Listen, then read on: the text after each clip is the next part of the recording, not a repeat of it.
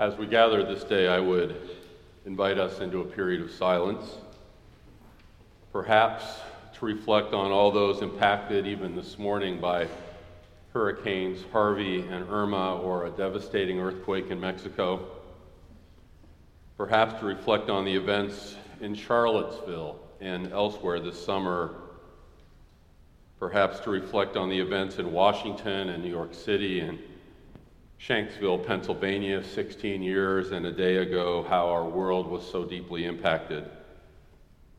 Reflect on those things and other things as the Spirit leads you, your response, our response, as we begin a new year together.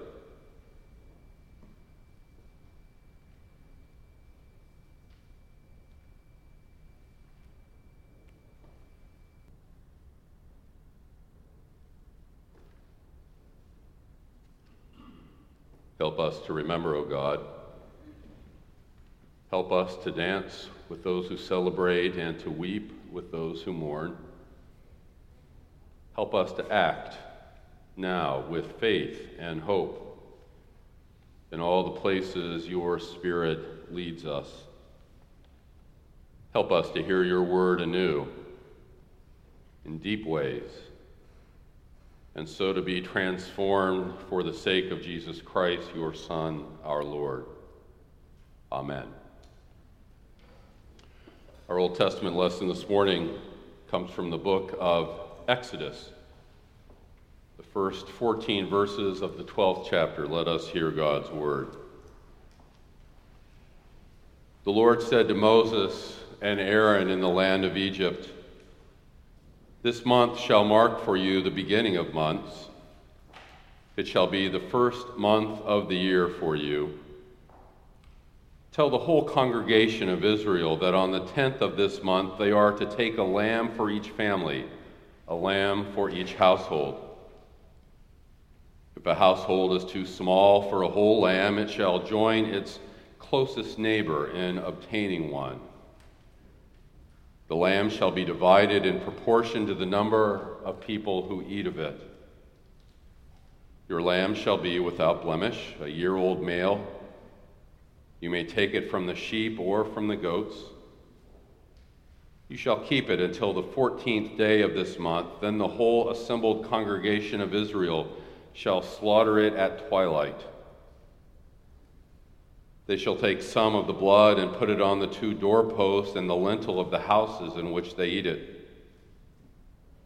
They shall eat the lamb that same night. They shall eat it roasted over the fire with unleavened bread and bitter herbs. Do not eat any of it raw or boiled in water, but roasted over the fire with its head, legs, and inner organs. You shall let none of it remain until the morning. Anything that remains until the morning you shall burn. This is how you shall eat it. Your loins girded, your sandals on your feet, and your staff in your hand. And you shall eat it hurriedly. It is the Passover of the Lord. For I will pass through the land of Egypt that night, and I will strike down every firstborn in the land of Egypt, both human beings and animals. On all the gods of Egypt I will execute judgments. I am the Lord. The blood shall be a sign for you on the houses where you live. When I see the blood, I will pass over you, and no plague shall destroy you when I strike the land of Egypt. This day shall be a day of remembrance for you. You shall celebrate it as a festival to the Lord throughout your generations. You shall observe it as a perpetual ordinance." This is the word of the Lord. Thanks be to God.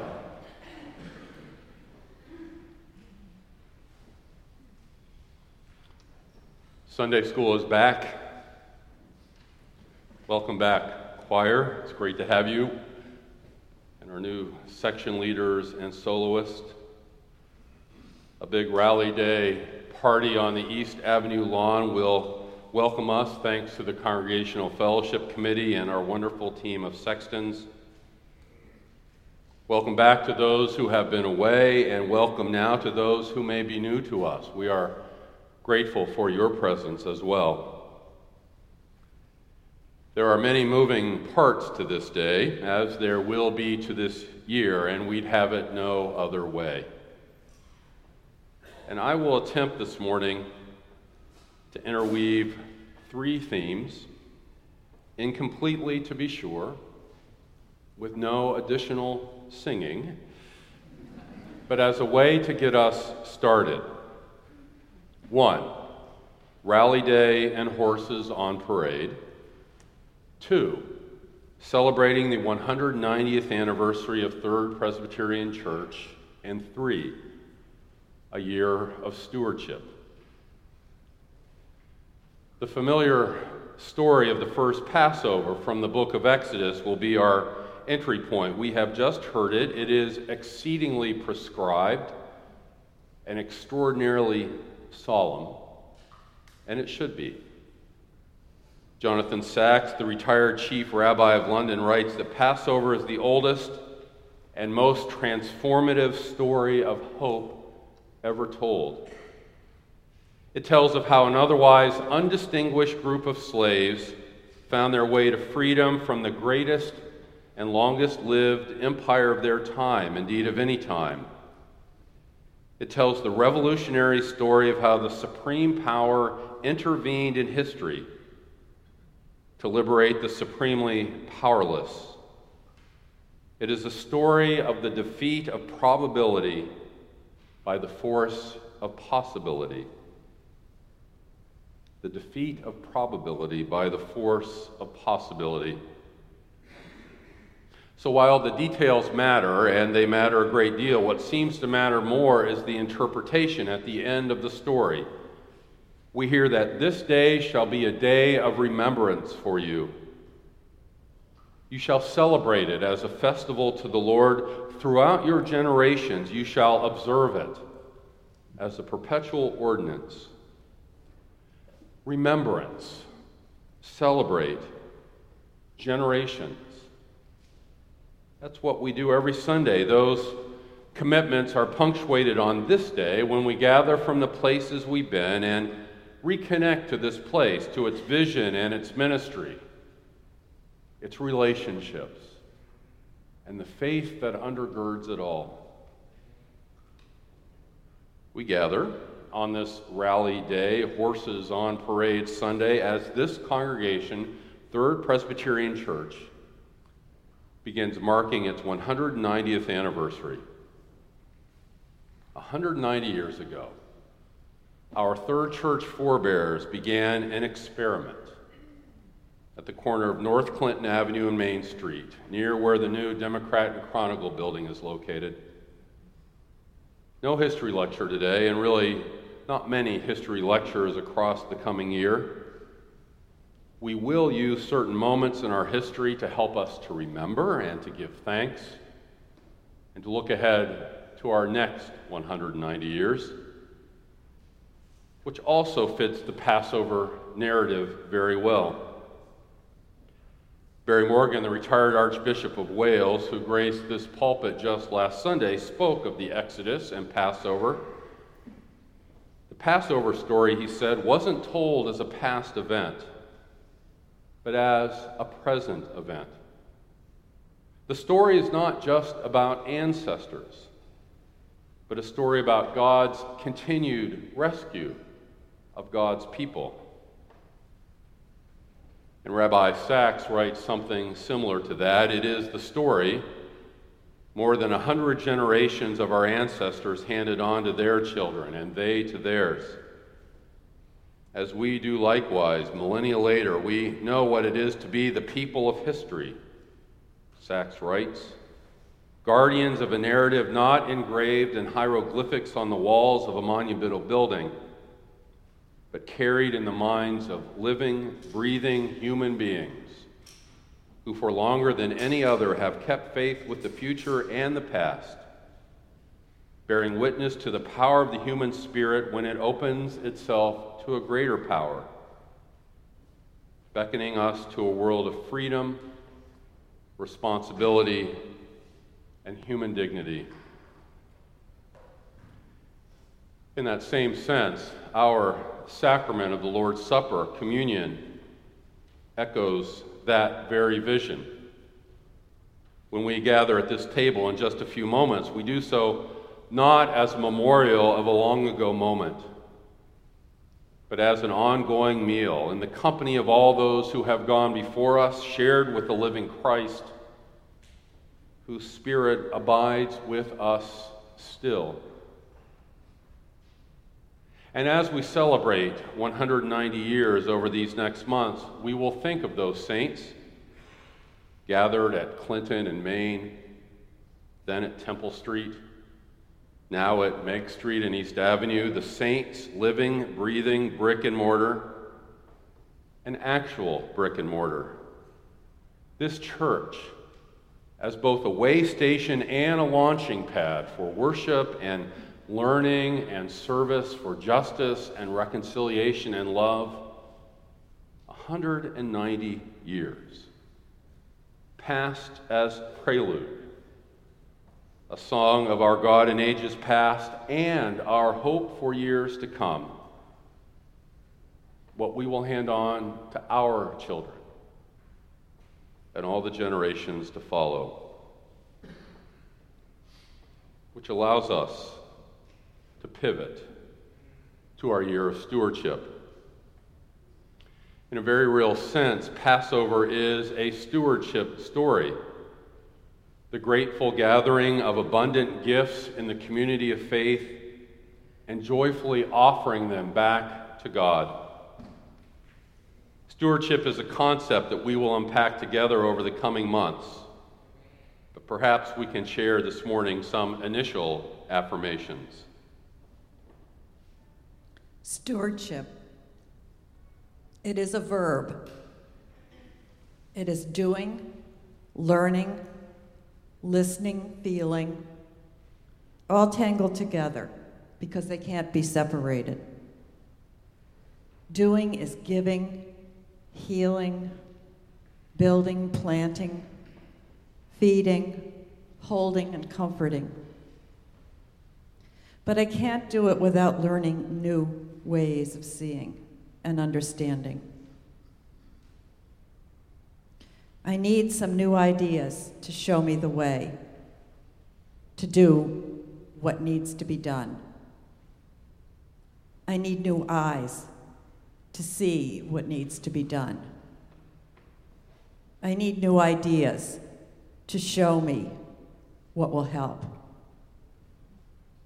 I need to stretch my mind to understand new ways to be.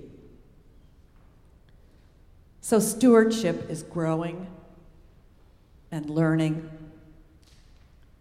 searching for new ways to understand, to walk a mile in the shoes of another, and find new insight into the reality of the other, and use that to find new ways to help.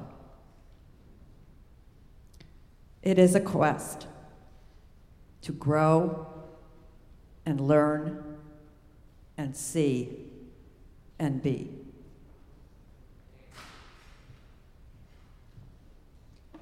When you hear the word stewardship, perhaps you immediately think of pledging. At Third, we have a stewardship committee that runs the stewardship campaign. The committee works to inspire us to pledge as much as we are able and just a little more to keep this wonderful place going. For me, stewardship is about more than pledging. It is about responsibility and opportunity while honoring God. Stewardship is a way of being in the world and with the church. It is doing the best we can with what we have and always striving to know more so we can do better. It is taking care of our church and community so that future generations enjoy what we have and things yet to be imagined. Each day we are given opportunities for stewardship. Perhaps you are a teacher and you nurture other people's children every day. Perhaps you work in business and make decisions that impact our economy and environment. Or maybe you're a lawyer and you work for justice. Or even still, you may work in service positions that maintain and repair people and things. Everything we do comes with the opportunity for stewardship. Teachers helping children be their best selves and to care for one another in our city. Business people considering the economy and well-being of people as they work to make money. Lawyers taking what they see in the courts and working for justice. Service people making daily interactions kind and helpful because you never know the inner struggles of the people you are serving. We have all been given the opportunity to live on this amazing earth and worship together at this incredible church. We have an abundance of riches, but not always an abundance of wealth. Our riches and wealth are gifts from God. Stewardship requires us to determine what riches and means we have and to share them with the church and community so that our children's children will be able to stand in this room with future congregations and feel the love God has for us.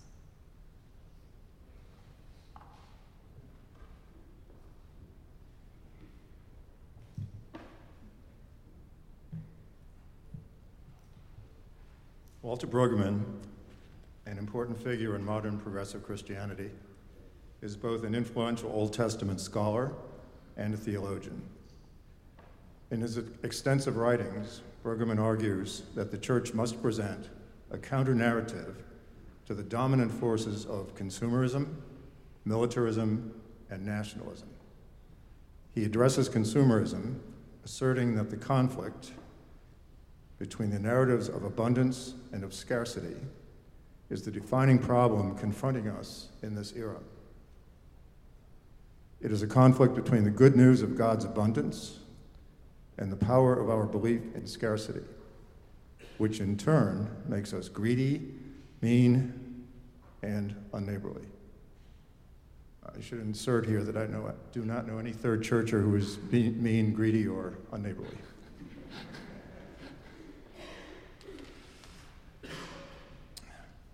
Brueggemann helps coalesce my thinking around the topic of stewardship.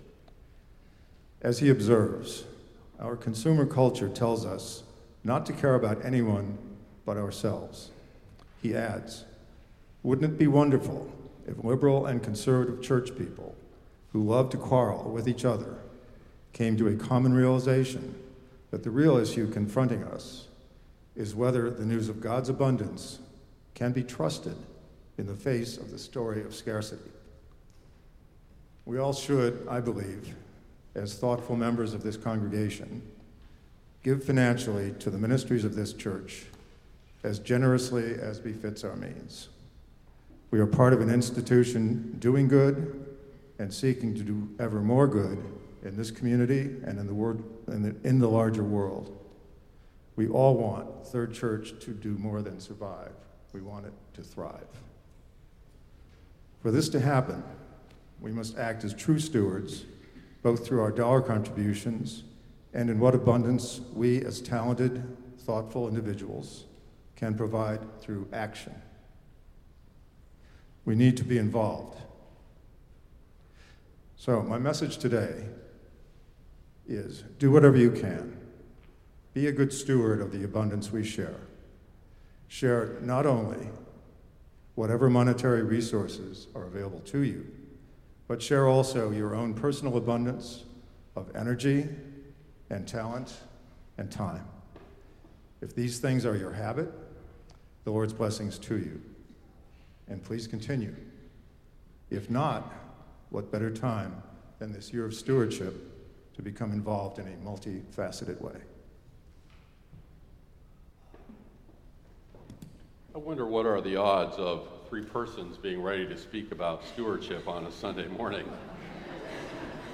And that one of them is an elder, one's a deacon, and one's a trustee. Who knew?